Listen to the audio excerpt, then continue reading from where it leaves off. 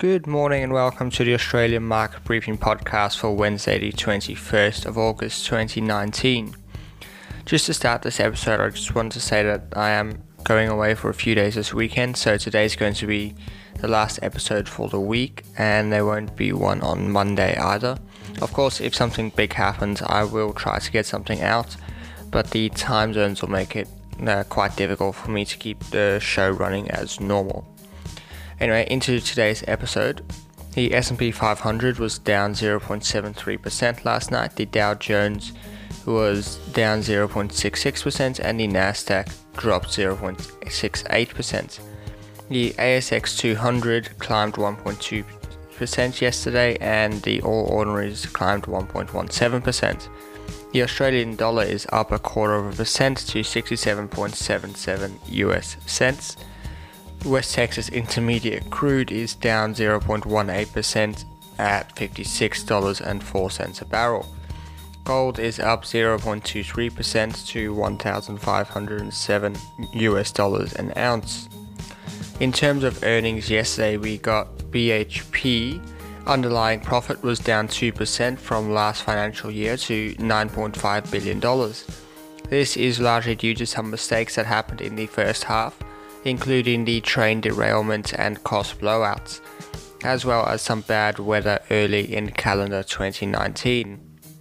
These losses were softened a little bit from higher prices in iron ore this year. However, net income was a record. Kogan.com reported a 12% rise in gross sales and 16% rise in gross profit for the year. This recovered from an 11% drop in the first half of the year. It seems to have been helped by the Marketplace division, which launched in March and which allows third-party sellers to sell their products on Kogan's platform. The stock rose 5.6% on the report. Property fund manager Charter Hall has finished the year with some strong numbers.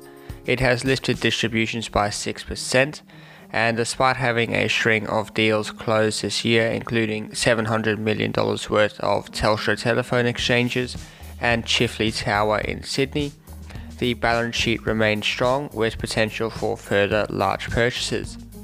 Aussie shares are set to open lower this morning as investor optimism waned overnight. Shares retreated in the US and government bonds climbed. ASX futures are pointing to a drop on the open this morning. That's all we have for today. Thank you for listening. Have a good weekend and I'll see you next week. Hey guys, I just wanted to let you know that the Business as Usual podcast is going strong. We release every week at midday, so definitely go wherever you listen to podcasts, go and have a listen, or check out the Millennial Investor YouTube channel. Every Saturday at midday, we premiere the new episode and hang out in the comments with you guys. So go check that out. Hope to see you over there.